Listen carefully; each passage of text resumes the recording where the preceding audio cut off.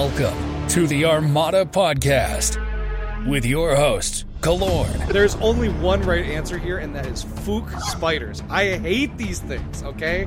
They freak me out. Like, if they crawl on you, they've got all the little legs that dig into your skin. Fox Omega. If you're doing 1 damage 15 times, screw the other person's defense tokens. You know what I mean? Like, it's just not going to matter. And Juliet Whiskey. He just popped out. He popped out a unicorn. He was just there. Oh, Lord said dice application plan. And now, the Armada Podcast.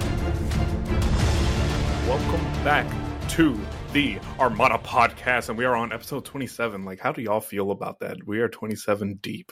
No statements. I thought about it at 25, and now we're just kind of moved on past that, and, you know, it is what it is at this point. It is disgusting. 27 is one of those birthdays that you don't really celebrate. Like, you just kind of forget about it, you know? Not till 30. But we kind of... We didn't do the 25, we didn't do the 21, we didn't do 18, 16, like we didn't do any of the major numbers, so we do have to bring it up. Anyways, let us get right into it. We will be doing the Becker interview. How you doing, Becker? I'm great. Good? I'm excited to be here. Thanks for having me. I'm a big fan. Awesome. It's wonderful having you. I know it's a little bit awkward, a little bit off kilter. I'm not exactly in my warm, fuzzy slippers right now. We'll also be covering the Vassal World Cup, especially the numbers. They're a little bit wonky, a little bit interesting. Some major SSD discussions. And last but not least, my favorite section of all, Hot Take 30. So, gentlemen, how have y'all been? I haven't seen y'all in 2 weeks, but last podcast went swimmingly. But how have y'all been for the past week or so? Not been too bad. It's just been very busy work-wise for me, so it's nice to sit here and relax a little bit tonight. That's wonderful, wonderful. Fox, how has been the UK drill? The UK drill is freaking sweet, dude. Freaking, he's a mad lad. I am so far down this rabbit hole of UK drill. I was telling Whiskey about this earlier this week, and I don't know how to get myself out of it. So we'll see. We'll see what happens. Indeed, we will see. And Becker, how has your week been? It's great. Made it out of the pod phase of the Vassal World Cup, so just excited to keep going with this tournament. That is awesome. And with that, we will jump over to, I feel like I'm like coming in super calm, like strangely calm. I don't like it. You were just yelling. Yeah, but it doesn't feel like I was yelling. Like I'm not at the normal octave. We're going to jump over to Fox, the right hand of God, the mad lad himself, Omega. Yes. Well, Becker, welcome to the podcast. We have a traditional podcast interview that we like to do. Oh, also, I need to mention, you were a part of another podcast. Can you go ahead and plug that real quick before we jump into your interview? Yeah. That podcast doesn't exist. We're the only one. What? We build each other up. It's a That's right. I know. I'm just giving you shit. It's Command Stack. You can find us pretty much anywhere. Spotify, Google Pod, pretty much anywhere. So just check it out. We always appreciate it. Nice. Yeah. Love more Armada content, honestly. So we're excited to have you on here as one of the 3 Superstar Destroyer players to advance into the Swiss phase of the Vassal World Cup. We wanted to bring you on and talk about some of that stuff. But first, we have to do the interview. So question number 1, Becker. How long have you been playing Armada? So I got into Armada coming out of X-Wing, but I was just a brief X-Wing player. I was only in X-Wing for like 2 months. And then I brought all this stuff. I was really into it. I probably forked over too much money. And within like 2 months, X-Wing 2.0 came out. And I was like, I'm going to need to get all new ships, all new dials, and it just kind of put me off the wrong way. And so I looked over at some other people at my local game store, and they were playing this other game. I was like, what's that? And so I wandered over and saw that they were playing Armada. And so that was about right after like the flotilla nerf happened. So I never had to worry about, 8 flotillas on the table and 10 TIE bombers or, any of that, kind of foolishness. I got in kind of like at a good time right after the flotilla nerf and Riken. And so I got into like a really healthy phase of the game. Perfect. That is around the same time I got into the game as well. So yeah, it sounds like from the stories that we've heard, you and I, that we dodged a huge bullet. We came in at the exact right time. I've never played against Fish Farm, right? Like I've just heard that like made people almost quit. Like it was such a bad experience. So I've never had to play against that or Riken, the real Riken aces where you could just pass damage around and nothing would ever die. I've never played against any of that. Awful. Yeah, it's absolutely awful. Yeah. Question. What's Fish Farm? Fish Farm is what they used to call, so now there's a more modern version of it, but you would take Akbar, the commander, and you would have a big MC-80 home one that could just shoot so much dice out the side, and basically you would fly only 3 objectives, advanced gunnery, sensor net, and fire lanes. And all of those objectives, either you're allowing your opponent to shoot out their side with just a ludicrous amount of dice, and you have no way to approach them because the side arc is just stupid huge, or you let them farm and farm and farm and farm and farm. And it would get worse and worse the more flotillas you had or the more like additional small ships you had. It was basically this archetype that like it was borderline impossible to approach. And so it's frustrated a lot of people for a long time. So it still exists. In the modern grandchild of it would be the Farmhawk that co-host Killorn abused to the nth degree. But yeah, it still exists. I don't know about the nth degree, but I did abuse it. I mean, n could be any integer. Fair. This is hard because I got like 2 different mutes I got to manage. So I started talking and I realized I was talking to stream only and not y'all. So yeah, my bad. Fox, go ahead. We kind of came in like around 2 ship time. Is that when you came in? That's just before that. Yeah, was when I came in. Yep. So the release of Quasar and the Chimera, like in that realm was when I started playing the game. So, yeah, 2-ship was also, there were so many like meta defining fleets. I feel like nowadays there aren't, especially when you look through all the fleets that are in the Vassal World Cup right now succeeding, it's hard to pinpoint exactly what's doing super well. I mean, there's one commander that's doing super, super well, which we'll talk about here in a little bit, but one particular fleet archetype, it's hard to pin down. So cool time to be a part of Armada. Definitely. Becker, we're going to move on to the next question. What would you say is your play style? So I think I'm anti-meta is kind of my play style. Like, and I mean, by that, I mean, I like to find things that, and I think Armchair Jedi kind of like talked about this a little bit too, in your guys' pod last week, is just like, I like to find things that people think are bad and try to make them work. And it can be kind of frustrating sometimes, but like when I find success in it's really gratifying. And so like, I remember, like I flew in the old days before 1.5, I flew Kraken and I tried to make Kraken work for a long, long time. But then when they made Kraken good again, finally with the 1.5 changes, I just kind of stopped flying them. And so Schmitty, I think at one point said something like the armored cruiser is like the worst rebel ship. And I was like, you know what? It's not that bad when you look at it. It's got a lot of good upgrade slots. Like, let me see if I can do something with it. And so I, naturally fit it into kind of Radis and try to make that work. And like, I think that my absolute highlight of like anti-meta style is Han Solo is I have a strong affinity for Han Solo, mainly because so many people love Lando.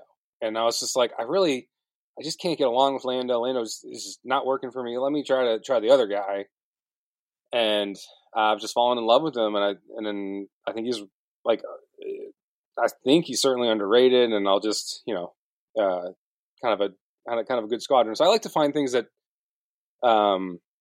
people have issues with, and kind of like going into their SSD. Like the command SSD is one of those types of things that I tried to make work. Agreed. Yeah, that's it.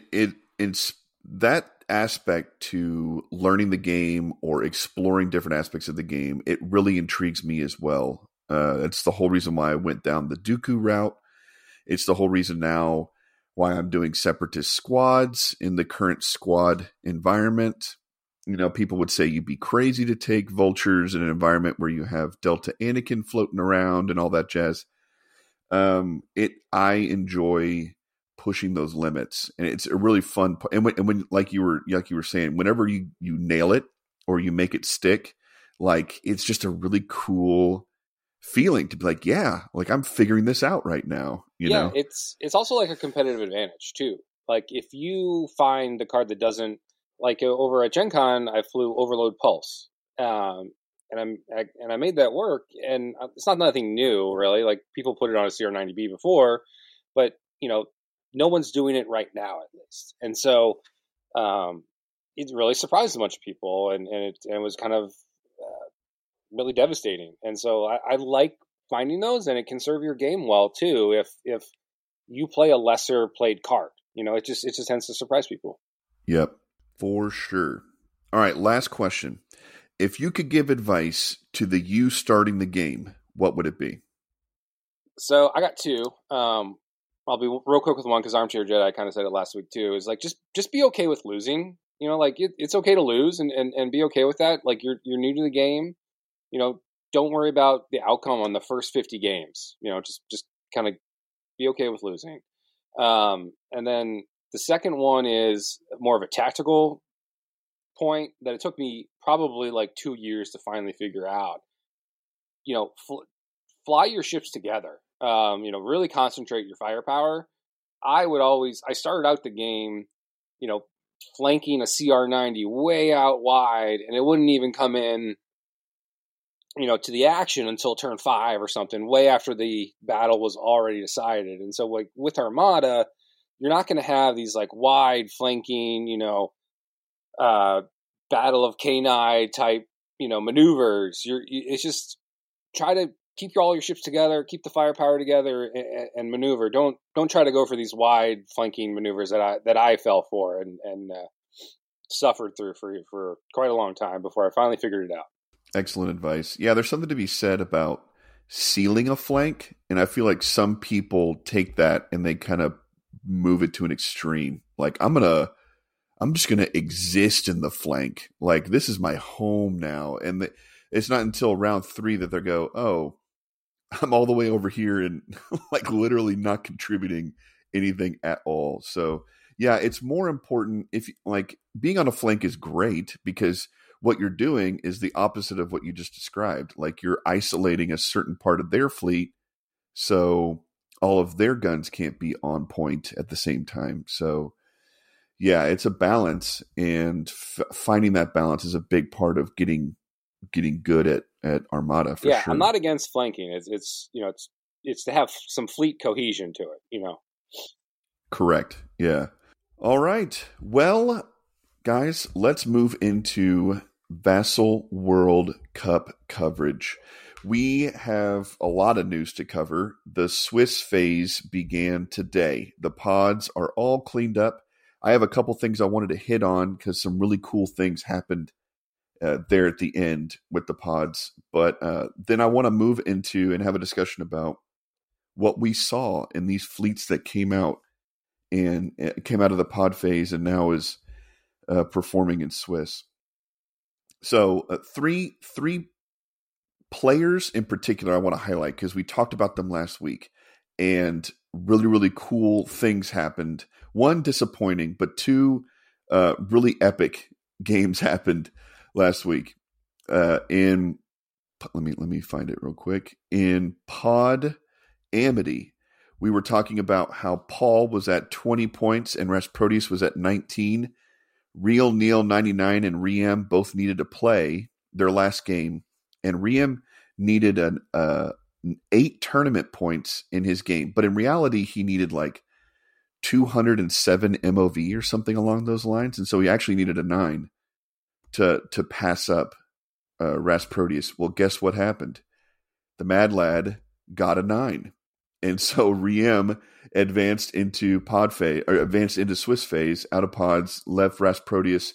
Rasproteus was the highest scoring player in pod phase without advancing into Swiss. Really sad, excellent player, but a really epic entry for Riem. So it's hard to not celebrate Riem's success there. Next up, GM Thrawn. We talked about how he had the capacity to move on in Pod Sovereign. JJ Juggernaut was already at 28 tournament points. Grand Moff Vache, we learned how to say that properly last week. Grand Moff Cowboy was at 17 points and 373 MOV. GM Thrawn was at 7 points and 0 MOV.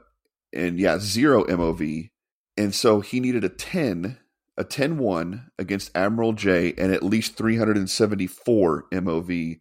And he got the 10-1, but it was only 306 MOV. So he just missed out. But what an effort to try to get it done. Like, they knew what needed to happen and just couldn't get enough. It's so hard nowadays with fleets to get like that full 400 MOV. So props to GM Thrawn. It was just short of getting it done. And then the last one I wanted to cover, Pod Insidious. Kellorn, this was the pod that you've been watching and said that you were most excited about. And I mean, this is wild the way that this ended up. Because we talked about there were 3 different ways that this pod could end up. If HM got a 9 or more, if Broba got an 8 or more, or if the game was close enough, Machi would go. HM ended up getting the 9 he needed. But when you look in this pod, it's 18 points, 18 points, 18 points, and then Broba at 12. Like, I think this is the closest pod, like, as far as all participants are concerned. Like, I might be mistaken, but like, absolutely incredible finish. HM was flying Grievous and squeaked out exactly what he needed to move on. Really, really cool to see that kind of finish. So, but now pods are cleaned up. Everybody has been decided as far as who's moving into Swiss. Kellorn, you advanced. Becker, you advanced. I advanced out of my pod after playing Truthy last week. And I want to talk about for a second this faction breakdown as far as all of the entrants into Swiss and then everybody who signed up for the Vassal World Cup. So real quick, out of 25 Imperials, 12 advanced. Out of 29 Rebels, 11 advanced. Out of 15 Galactic Republic, 6 advanced. And out of 15 Separatists, 13 of them advanced. Guys, how do we feel about this differential? I got 2 statements. One, go ahead. Sis, impressed. That's a very high percentage of people who entered with it actually making it to it. And 2, say Garbage's name right. It's Garbage. Well, Garbage performed like Garbage is what I'm trying to say. Yes, they did. Like, God dang, can we get a 50%? Like, I just want 50%. Like, is that too much to ask? Is 50%? No one got to 50% except for Separatists. That is crazy to me. That's so crazy. For y'all's. Kellorn, how do you feel about this? I was really surprised that CIS was managed to get that high of a percentage in. I mean, we've seen, kind of this, like more like about little, more than half the field is Imperials and Rebels, and then like you've got like a third of it's that's split into GAR and CS at a bunch of the kind of the top tournaments, and then you see CIS come in here and be like, no, we're going to be like a full third of the field for Swiss after the cut, and it's like, okay, well, where did that come from? And I'm sure you're going to talk about it, but I mean, the prevalence of Martuk and how he kind of dominated this pod phase this is where we talked about a little bit about last week about whether or not what we were seeing out of the CIS faction was going to be indicative of it being from the pod phase and the way that the pod phase mechanics work, or if we're going to see CIS continue to dominate in the Swiss phase and then the elimination phase. And I'm here to see it. I mean, I fully admit that I have bagged on Martuk endlessly and I really don't like him as a commander, but I'm open to being proved wrong. So I just got to make one statement before we go over to Becker. I feel like I said something concerning this was going to be CIS's coming out party. I feel like I did say something like that at the beginning of this. Yeah, I think I remember that. You said it about Gar and Sis, that you thought that one of them would no, actually he's right. He was not high on Gar. I was the one that was high on Gar, and man, that didn't age well. Oof. I keep telling y'all, the Gar, while it's tanky, it just doesn't have that. It doesn't have that win mechanic with it right now. And that's kind of the biggest problem with Gar, and that's how I always feel with Gar, is there's just not that win mechanic, while CIS, on the other hand, it's options for days. You have way too many options to get any of the 3 win conditions. I'll say this. I mean, Gar did get the top seed, essentially, right? They're the highest scoring fleet. So, and by a fleet that tabled me. So, I think they're fine, but the CIS is very. That's an interesting point, Becker, because when you look at the CIS fleets, there's a pretty heavy prevalence of them being in kind of the bottom half of the Swiss entrance. But then you look at the people that are in GAR, and I mean, there's some really high scoring GAR players. Yeah, I mean, they might overperform here. I mean, not overperform, but like just I guess keep an eye on them. I mean, we're all going to keep an eye on them, but the firepower that came from Geek's fleet really surprised me. And it was a really well made fleet. And I don't know all the other GAR fleets that are in the Swiss phase that well. But GAR's got some tricks left over for this, for sure. I think the one thing. Go ahead. I think the one. Whiskey, are you vacuuming? What's going on, dude? My vent just got turned on, so I'm gonna have to just remain muted.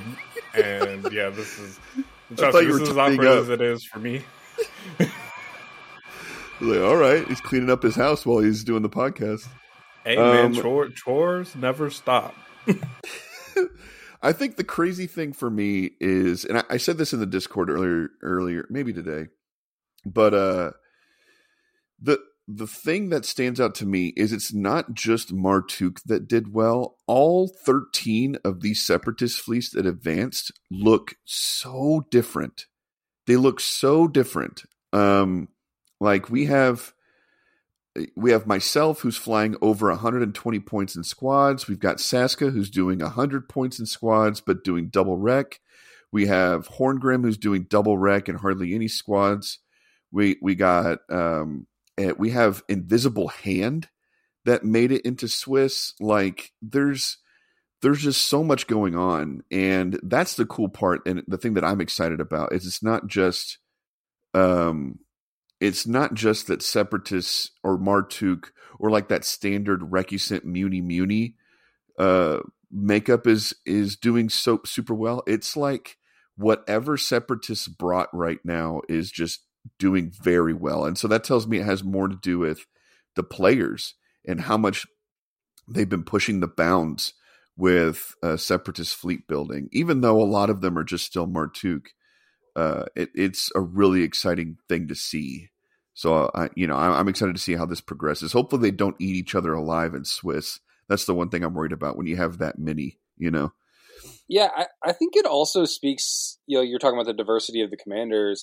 I think it also speaks to the strength of the chassis for each of the ships. Like they're all really solid ships. Every single ship in the faction has a role to play. And, whether it's the Muni, the Heartcell, the Gazani, the, Recusant, or even the Providence, that was nice to see people bringing and performing well in. They're all solid ships in their roles. And I think people to your player skill point, have figured out the roles of those ships and are maximizing that potential.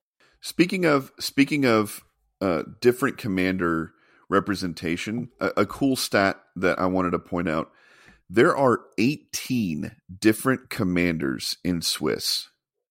18.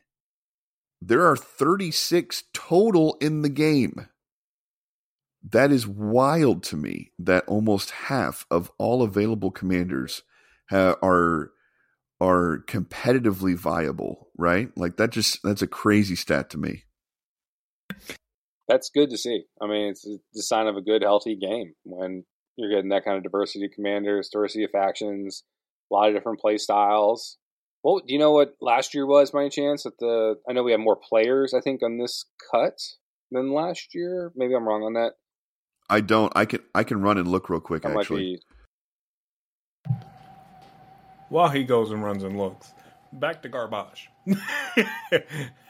Whiskey minute. Back to garbage. Look, I get that they are going to be a top performing fleet. Always, to me, they will always be a top performing fleet. But I really question, once people start figuring out how to get around that tankiness, if they're going to be able to bring it home. That's really always been my main concern with GAR as a whole. Becker, you got your hands raised. I totally agree. GAR as much as like CIS has like the good ship chassis, like GAR does not, in a sense. So, other than maybe the Pelt as a kind of premier, small ship. It's hard mode, Whiskey. Like, I feel like garbage, but like that makes it even more fun when you can win with GAR in my mind. All right, I'm back from my intense research. 21. There were 21 commanders last year, which sounds like the uniqueness has gone down. But what's the reality is the uniqueness has shifted factions. There were almost every single commander for the Empire was taken into Swiss, except for Vader and Tarkin and Constantine and Piet. So only 4 were left out from the Imperials, whereas half of the Separatist commanders didn't show up, and more than half of the Rebel commanders didn't show up. So it seems like that number is a whole lot larger, but really what happened is the faction popularity has shifted, which is awesome to see. I do like I it. guess one thing that stood out to me was just that, like, the biggest thing that here that kind of caught my eye, and I think I said this a couple of weeks ago, is just that it's kind of gotten into, I don't want to say a rut, but we had gotten into kind of a familiarity of what people were taking, what people were bringing. And all of that got broken. I mean, we saw the rise of some truly new fleets that we had not seen, going, ahead with lately. And some of them have done extremely well. I mean, Plusian's fleet, and some of the other people that are running a bunch of Peltas and whatnot, they've been doing extraordinarily well. And it's like, okay, well, where did that come from? And it's all new, and it's going to be here to stay for Worlds. Well, we have now that we've got all of the Swiss matchups. What are hopefully everybody's taking a peek at them. What are some matchups that stand out to you guys that are going to be exciting to watch, or potentially journey defining for these players? I'll go first. Becker, actually, your game is a big highlight because there is, and we talked about this a little bit in the pre-show, there is a potential to swing wildly one way or the other. The fact that your fleet is just so much beef and is a tall order to ask for fleets to just totally table, and the fact that Eurystheus hasn't lost in Swiss phase in the Vessel World Cup in more than 2 years. I mean, this is a game that could wildly determine both of y'all's trajectory in the Swiss phase, and I'm super excited to see how that goes. Yeah, well, I got some breaking news for you. All right, I have the bid on Arceus, so I'm gonna take first player. So Arceus, what are your objectives? So, oh. You heard it here first, folks. You heard it here first. That's breaking news. Heck yeah! I'm binding that. Okay, I'm binding. I'm being bound here. But yeah, I think we could each, like, I feel like I could table him, and I certainly feels like he could table me for sure.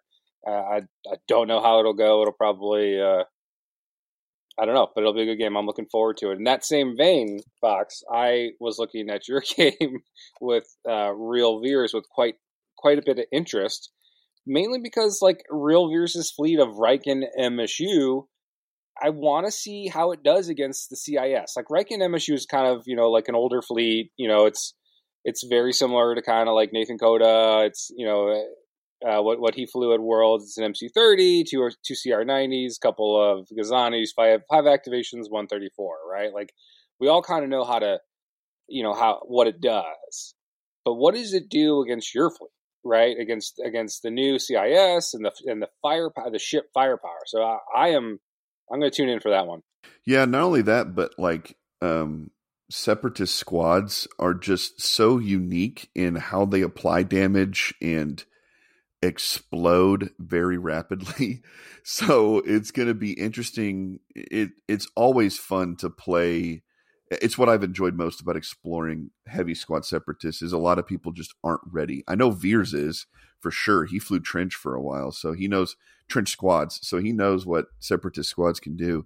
It's just going to be, I'm excited to see what happens. He's obviously of a high pedigree. So, we'll find out. Kellorn, what do you think? Kellorn? Sorry about that. I had double muted myself on accident. The one that I'm interested in is our number 1 seed versus our number 42 seed, and Geek versus Xantos. And what I'm really interested in is the fact that Xantos has been playing essentially a copy of your original Dooku fleet, Fox, and playing it well. And you kind of squeaked into Swiss with the lowest score. But I'm interested to see how it deals with Bale, because it feels like that Bale is like the natural antithesis to Dooku, and I'm interested to see how he deals with that and how and if Geek can take advantage of that like he did against all the other the people that he played in the pop phase.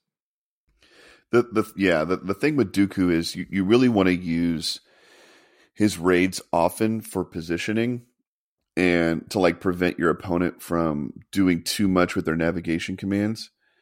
And when Bale offers free navigate commands just at will, whenever, of course he only has 5, so there's a limit there, but also Dooku only has 3 rounds of raid. So yeah, it's tough. It's definitely some of the tougher matchups that I've ever faced as a Dooku player. But I mean, Xantos absolutely crushed it in indoor, and like you said, he made it to Swiss here. So it's gonna be a super interesting matchup for sure. So then the other one that I was interested in was Garrett versus Paul, and the reason I'm interested in this one is that it's tank versus tank. You've got Riken versus Mahdi.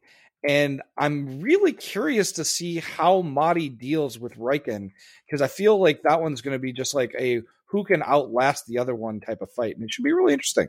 Yeah, well, you would think with Paul has gunnery teams on both that Victory and the ISD. And so that's dangerous for Riken, because the last thing you want is for multiples of your pieces disappearing simultaneously. So, yeah, it could be really, really bad for Garrett. Also, it could be very, very bad for Paul if Garrett is able to position properly. So, yeah, that's going to be a super exciting one.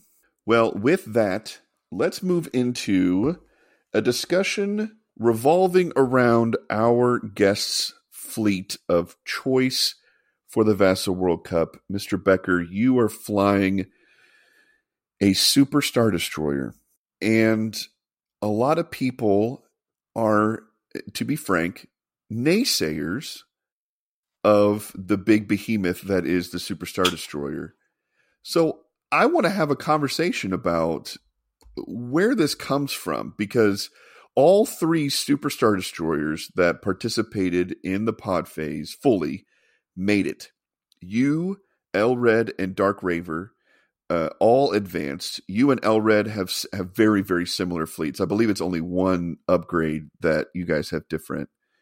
And then Dark Raver has a classic Ravager with the Gazanti and 2 Interceptors.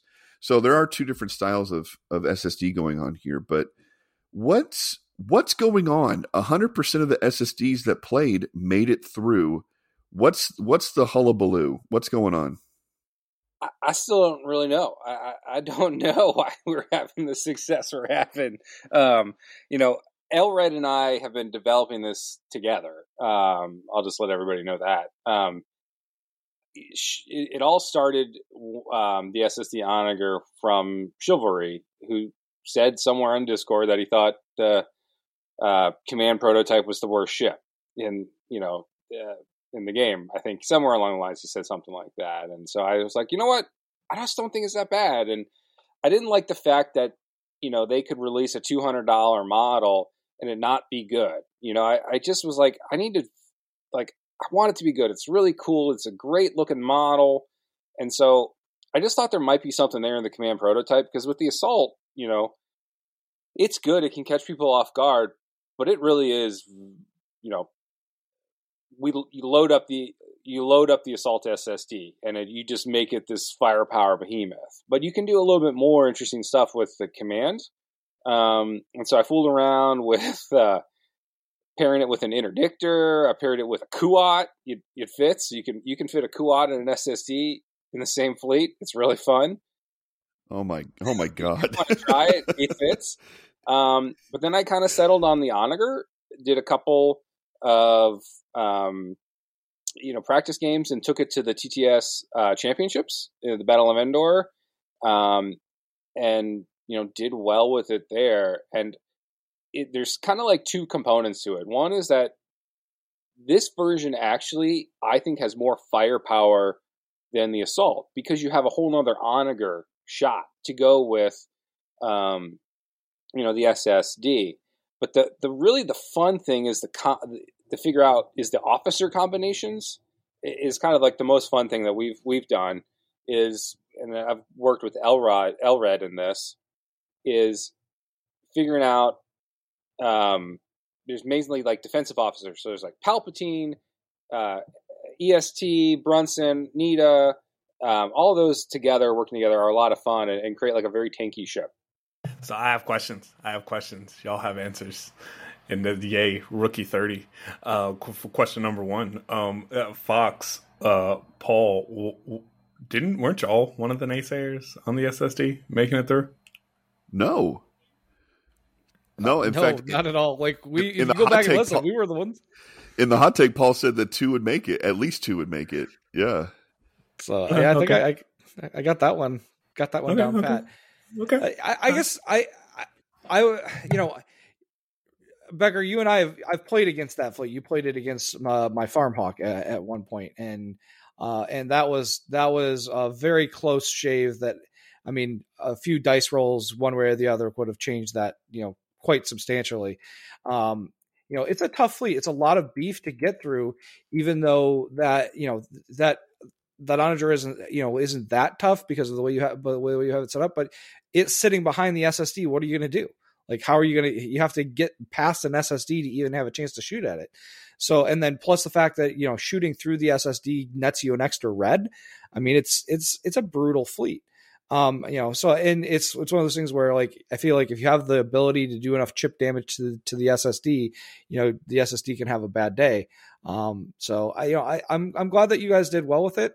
I guess I'm curious on your take of whether or not you think it's a fleet that can make like a top table late in a tournament, or if it's more of like a roadblock kind of fleet that people have to respect. I think it can make the top table. And so in Endor we had the Silver League, and I didn't make it out of Pod Face despite going 2-1. I got put into Silver League, which was the second league, but it was still 32 players, and I wound up on number 2 in that whole regular 4-round Swiss tournament at the top table. So I think it can work. And one thing I kind of forgot that's interesting is it has boarding troopers, which is very different. And boarding troopers, Onager, and SSD play with the geography of the board in a very interesting way and what is controlled. So, like, the double click with the SSD that you can do, even with Ramadi as its admiral, which you don't usually see much,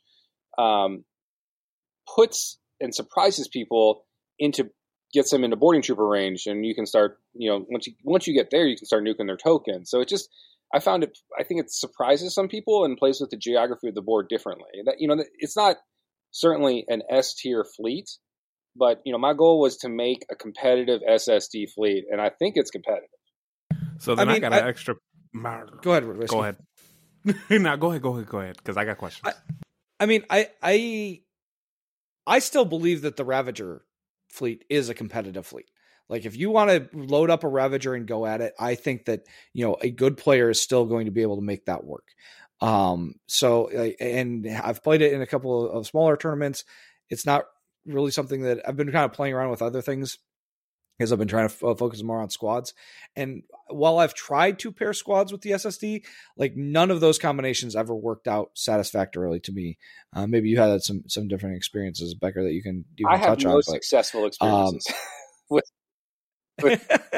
So the most success I had was actually is it Beck and Piet? That was the most experience, the most success that I had, but even that was pretty tough to make work. But that being said, like, the Ravager build is still going to be very, very deadly.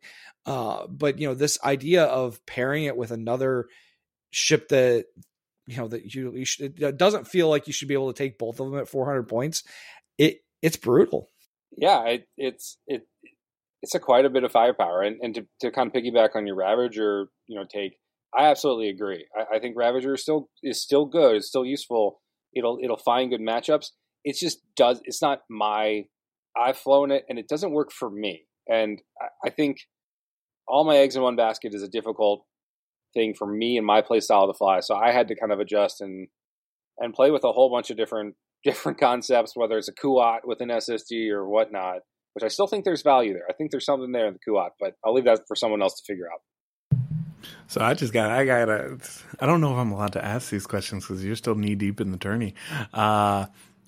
So with your big, beautiful SSD, the big behemoth of a ship that you just kind of slap on the table, what fleet are you actually dreading going against? Is there a fleet that you just see that you're like, if I go against this is just going to ruin my whole day? Yeah, absolutely. I don't like the CIS fleets, and there's quite a bit of players with them. A lot of ship firepower fleets are tough, are difficult, and can take down. Like my fleet can easily get tabled. It's a lot of beef, but like the Onager and the SSD can each get overwhelmed individually. So I fear the CIS fleets probably more than any other fleets, just because it's the magnitude of firepower. It's the easy double arcs. And so if I roll bad, or if I can't delete a ship, I'm in a lot of trouble. I fear them. Fair enough. Now, from personal perspective on the SSDs, I don't playing against them. I don't feel like they are. How do I put this into words? Geez, me and words have not been getting along for the past week. You'll have to forgive me, everybody. I don't get why they have been kind of just like, SSDs aren't gonna. No, SSDs are SSDs. Those things are behemoths and evil and villainous and too much fat to frickin' chew on. Not that I expect all three to get through personally. No, but hey, we all make mistakes, especially Paul. Paul makes a lot of mistakes, especially in his food choices. Anyways, I'm gonna give the floor back to Fox. Just jab that thing in the back there, G. Real fast, gonna stab and run. God dang. I think what is important, Kellen and I have talked about this a lot because we have several people in our local meta, Kellorn included, that like to pop out the SSD every once in a while and surprise people. And what we found is the Superstar Destroyer ends up being, in my opinion, the gatekeeper. That in Armada, it's really, really easy. It's really easy in your fleet building to go down this road where your ships get more and more delicate, or they have more and more finesse, or they have more and more. They don't have a lot of staying power. Separatists are guilty of this, actually. Like, if a lot of people tend towards that. Kellorn, I remember that triple recusant fleet that Michael was flying at that one local tournament. Like, oh yeah, that ran into my SSD. It was like bugs on the windshield. It was ridiculous. Yeah, it's a perfect example of what I'm talking about. Like, triple recusant, it seems like it would be such a good fleet, but if the Superstar Destroyer, a well upgraded assault class or assault prototype, it can absolutely delete a recusant in one activation. And Kellorn was able to delete like 1 and 90% of another one in one activation. It wasn't even close. So I think a lot of people shoo away Superstar Destroyers as something that, like, oh, only a player who's just not good at the game would lose to that. But the reality is, if you look through all the Vassal World Cup fleets, there are some that tend towards delicate and obviously grew in a meta, or were constructed in a meta where it was like Superstar Destroyers just weren't prevalent. Yeah, if you're a good enough player, you know the strategy around destroying a Superstar Destroyer, but often if your ships just don't handle it or can't handle it, especially the way you've got your setup, Becker, like you were saying with the boarding troopers and all that jazz, it's a tough ask for a lot of delicate finesse fleets to address it, you know? Yeah. So from my last game with Dave, he, just as an illustration of what it can do, and it's really the combinations of the officers that you can put on there, because it's the only ship that you can put 3 officers on, right? So you can really, really do some really fun stuff. So I boarding troopered his MC-80, which was double arced against the SSD. Normally that's not a good spot, right? So I boarding troopered, exhausted all 4 of his defense tokens, shot him, whatnot. But then it's his turn to shoot, right? But because I have Emperor Palpatine on there, that's two defense tokens that he has to to get rid of and discard if he wants to just even shoot me. And then if you have no tokens, like you're a dead MC-80. So, but he opted not to take the shot because he didn't want to lose the tokens, which I think was certainly the right call. It's just like kind of interesting things that you don't like. There's not a lot of ships that you have to run into that analysis, So I guess one of the things that I kind of noticed about your particular fleet and SSDs in general, Becker, is like they do well against, ships they do well against things that are kind of like, I want to stay on the board through upgrades. So, like shooting at ISDs and things like that. They actually are pretty vulnerable to getting hit by the SSD. Whereas, when you start dealing with a whole lot of like fast little things, it can be a little bit more difficult because they changed the SSD to only be able to have 2 shots instead of 3 with gunnery teams. I find that if you can overload one aspect of an SSD, like with a bunch of small ships, like that's kind of the answer. If you are kind of running those fleets. But man, like if you're like, oh, I've got my tanky boys, my Mahdi fleet, the SSG is just like, no, I'm just going to shoot you, and I don't care. Yeah, I mean, absolutely, that you nailed it. Like the way to beat the SSD is to put all your stuff in the same arc, and that's a tough call to make, though, like because if your dice don't go your way, you're going to get blown up. But it's not hard to take an SSD down when you concentrate the fire. 400 points of your whole fleet concentrating on, it will go down. And so like my 2 games from pod phase, that I won, my opponents came at me kind of piecemeal. Whereas Geek was able to coordinate his strikes on me and, really took my SSD down and followed up with a quick kill of the Onager as well. So it really is, you got to go all in and just kind of hold on to your butt. But you're probably going to win if you go all in against the SSD. But then, you have to make sure that the Onager doesn't kill you from the surprise butt sex. It's just hanging out in the back. And I like Raycal has really helped me this tournament, which was a new addition to the fleet. A big fan of that. Raycal is such an interesting card. Like, it's one of the most interesting upgrades in the game, and maybe we'll spend some time talking about, kind of how to use it at some point. But yeah, really love that card. But I do feel it's a little underutilized. You're not gonna slide by surprise butt sex and act like nothing happened. No, we can't say that. But this entire freaking this was demonetized. Anyways, moving on to do we have any closing statements, any closing remarks, any closing closings? No closing closings. No closing time. No. Only me? Okay, I like that song. Anyways, we're going into... Finish your whiskey or beer. Thank you. Thanks somebody. Thank you. Anyways, moving into my favorite section. Hot Take 30. I couldn't think of a good little segue into it. So yeah, this is just how we're going to do it. Colorn! Removing strategic doesn't even invalidate the token objectives, just makes them play differently. In fact, they would be used more. Hot take, not a hot take. Lukewarm, mild. This is a pretty hot take. So here's the thing of that. Having played with some of these objectives, Fire Lanes is one that you can take and have, in theory, Fire Lanes can be played, and not have such a strategic. Strategic just makes it very dangerous for your opponent because you can then shove those tokens underneath the enemy's ship.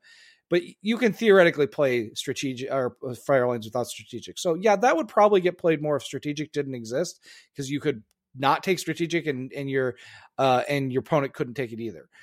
But SensorNet, which is the other one that strategic is used for with a lot, you literally cannot play that particular objective without strategic. There's just no way.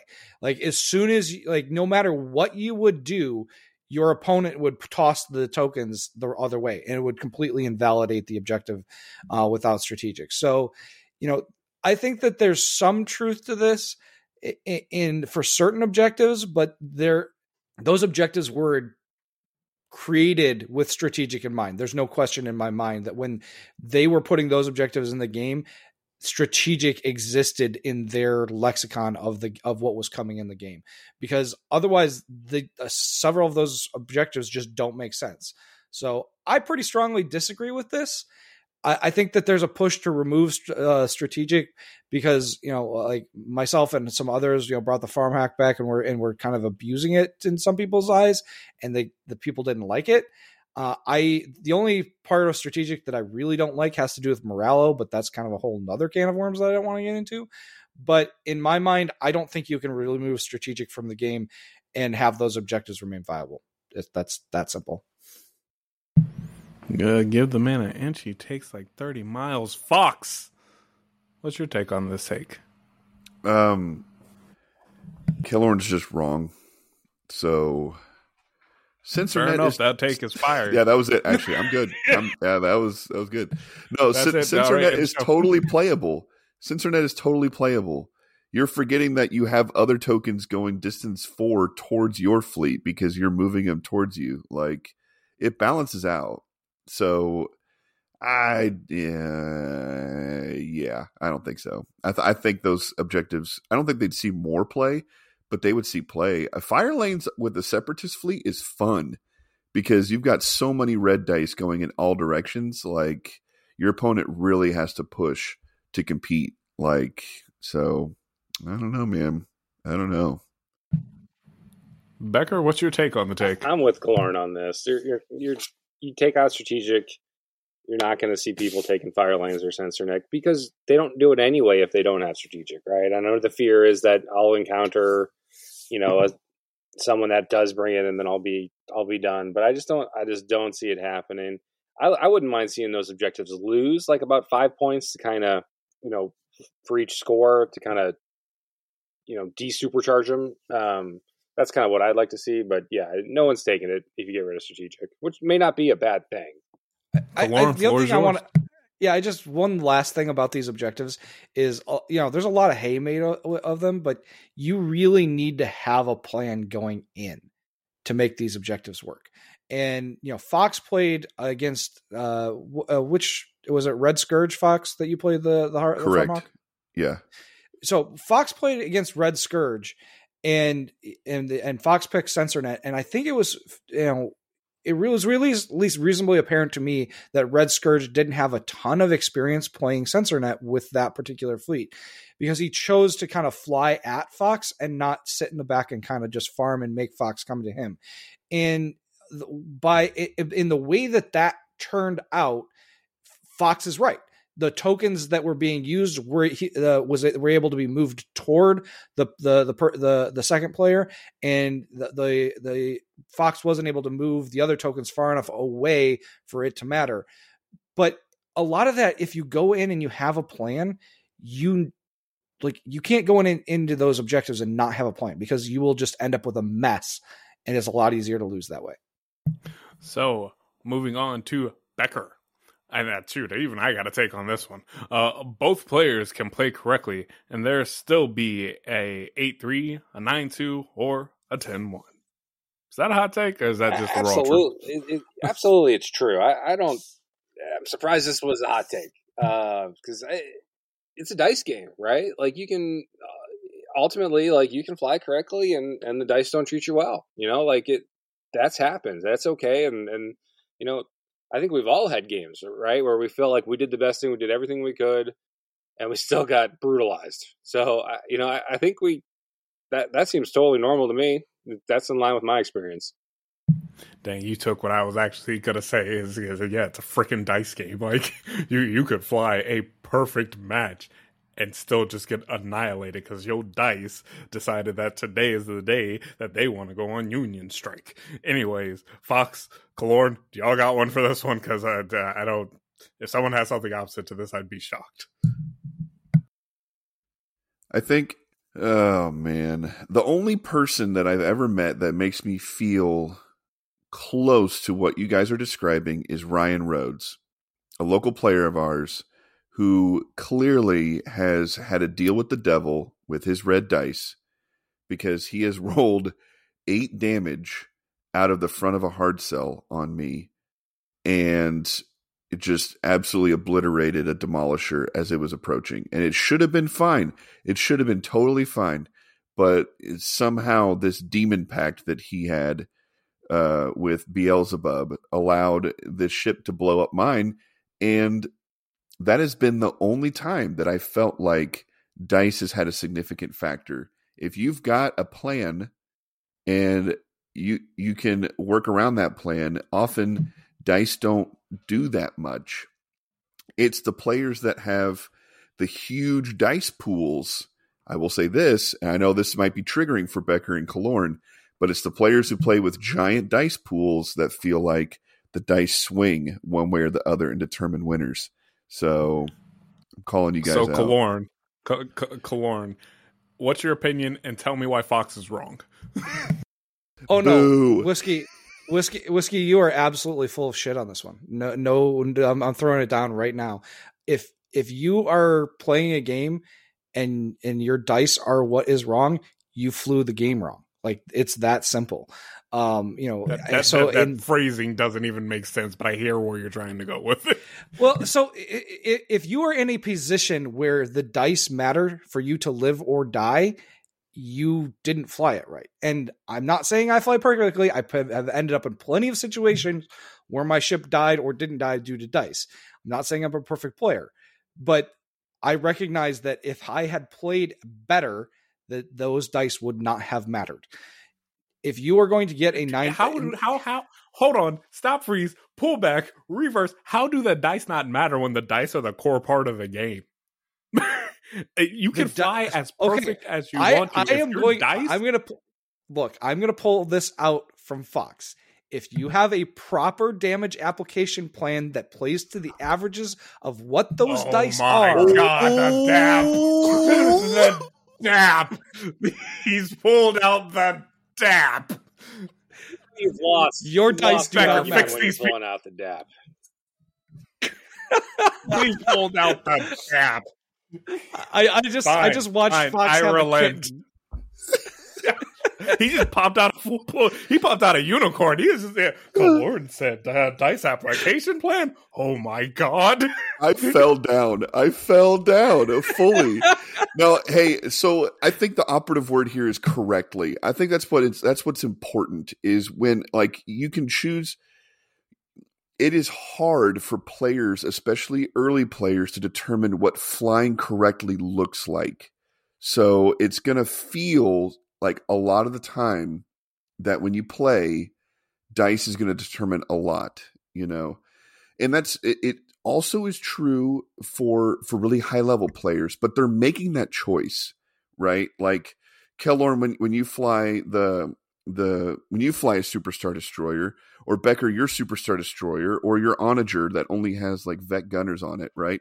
You're actively making a choice that like, okay, I may only have 2 shots on this thing and it's going to be big old dice pools. So like, that's a thing that you've actively chosen, you know, in your fleet design. But like Kellorn's saying, have to look at the, like, I've been using SW7s precisely because of that, because I don't trust big dice pools. And like, I've gotten to the point where exactly what you're talking about, Fox, is like, I don't trust big dice pools anymore. I still like using them, but I take cards that mitigate them because I've gotten so tired of it. Right. And there are tons of great players that still use big dice pools.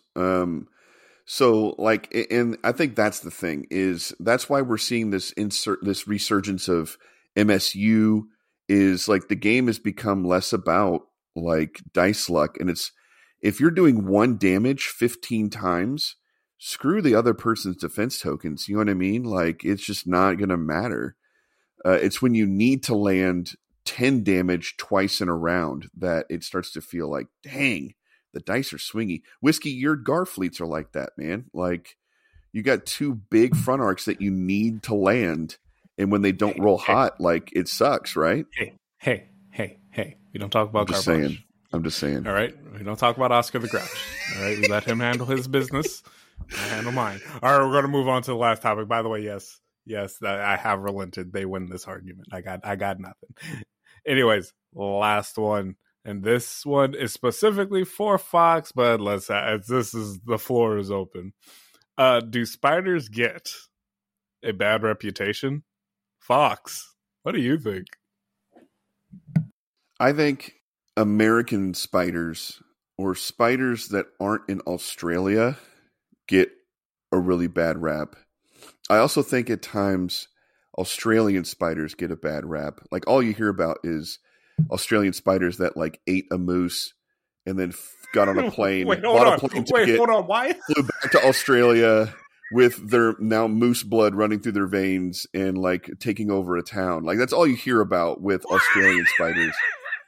But they serve an actual purpose, and it's to murder people to death. So I don't know. We got to give spiders the respect they deserve. It's not all bad. This is not where I was expecting that to go. Becker, do you think spiders get a bad reputation? I got a confession to make. I am quite scared of spiders, and it's based on this urban myth that you swallow 4 spiders in your sleep every night or every year, right? If it was every night, I was going to freak out. So I grew up with that, right? I thought that was real. I just Googled it, and it's a total myth. So I feel like a total fool. But until this very moment, I believe that. And so I think that's the core of my distrust of spiders. So I got a lot of different feelings going on right now, a lot of different emotions. Look. There's only one right answer here. Oh, Lord. There's only one right answer here, and that is Fook spiders. I hate these things, okay? They freak me out. Like, if they crawl on you, they've got all the little legs that dig into your skin. They absolutely drive Dig me into your nuts. skin? What kind I of was about to say, spider? Jesus. Like, dude, how do you think that spiders work? Like, and you think that they just kind of prance up your dang skin and be like, "Oh, I'm just gonna be They don't here"? No, dig they into have to put skin, pieces, though. Oh put my. pieces of their legs into your skin to crawl up you. F that noise. I am done with spiders. They get smashed, they get put in toilet paper, and they get flushed down the toilet, and that's it. We're done. How do you think spiders work? What does that even mean? I don't even care if I'm right or not. Fuck spiders. So I think we literally have the full range of emotions on this one. Because for me, spiders, they get a bad rap. But note, if I see a spider and it stays in its corner, it's cool. Stay over there, kill bugs. Do your spider thing. That's your space of the house now, and just stay over there. And like one of my battle buddies said back in the army, if I look away and turn back and you're gone, I'm going to destroy everything until I find you and squish you. Maybe you ate it. Like Becker was talking about. No, I've heard like, that. I've literally, heard that one. I'm not kidding. The spider in Return of the King was an actual traumatic experience for me because it freaked me out so bad. Dude, what? The big one that's like impossibly large? That probably ate a moose? Freaked me out. Well, dude, it freaked me out. How does that spider not is that not inherently terrifying? Like, that's the whole point of that. Like, it's terrifying. Fuck I think spiders, we're like man. around the same age, Paul. Like, did you see Arachnophobia when it came out? Because I would never even go anywhere within 10 miles of a movie called Arachnophobia. Are you fucking shitting me? Like, seriously, spiders freak me out. Oh, we hit a chord. I literally make my wife kill spiders because I can't do it. Oh, we hit a chord. I should laugh at you. I think we found one of the gold ones. So this is how you please. Killern. Like, no shit. What happens, Becker? Can you describe in vague detail what happens in Arachnophobia? I'm interested. Okay, no, we're done. Okay, no. I will end this show right now if you go anywhere near that. Oh my god, I wasn't ready. Let the man speak. This was like a soft. Like, I'm not kidding. Like, this is like an actual phobia for me, man. Oh my god! So please, in all seriousness, please, Lord is stating that this is a serious fear of his. So don't mess with him. Like, I know we all like to joke, hee hee ha ha, but don't be doing the spider shenanigans. That's healthy. Know your fears. I'm in tears. Oh my god! There is only one thing that I am more afraid of than spiders and bugs in general, and that's heights. Like, you put me on a cliff or on a ladder, I will literally about piss my pants. I'm not even kidding, dude. Well, there went the Lord of the Rings.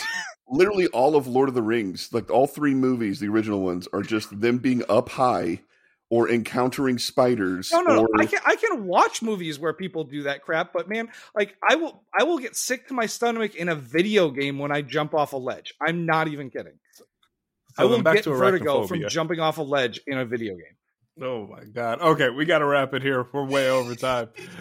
This was the Armada Podcast. We're going to do the little outro thing. Before we leave, Becker, you had a specific shout out you wanted to do. You have something special for the Armada community. Can you give them the brief rundown and link? Yeah, thanks for letting me do it. I really appreciate it. I'm kind of taking the leap, and I might fail, and that's okay. But I'm going to start my own Etsy shop for T-shirts that are kind of like Armada themed. It's called Armada Tabletop Shirts. You can go check it out. Just type in the name. I'm working on it. It's a new venture for me. Nice. So Armada Tabletop Shirts. So thanks for letting me do it. It should be ready to go in a couple of weeks, but I'm working hard on it. So this is the kind of the first plug to the community. Oh, dude, that's awesome. So most definitely keep an eye out. Remember, folks, this is a community, so let's help each other out. Go to his webpage, buy his shirts. Hey, what was that saying that you said you were going to put on one of them? I got a whole bunch, but if your game doesn't have defense tokens, then I don't want to play it. It's true. I would buy that and take it to an X-Wing tournament. I'm not even kidding. How did I say it? Imagine walking around your local shop with that shirt on and just staring at people coldly. the whole time. It's beautiful. I love it. Anyways, that wraps up the Armada podcast. We will be back next week where we will be covering the beginning. I guess we've already begun, but the beginning of the Swiss rounds in the Vassal World Cup. We don't know who we'll have on, but we'll have someone on. We always do. Thank you for listening. And always remember, folks, fly safe. Thank you for listening to the Armada Podcast. Make sure you subscribe so you don't miss any future episodes. In the meantime, keep up with the show on YouTube, Facebook, and Twitter at Armada Podcast. Join us on Discord with the link in the show notes. Until next time.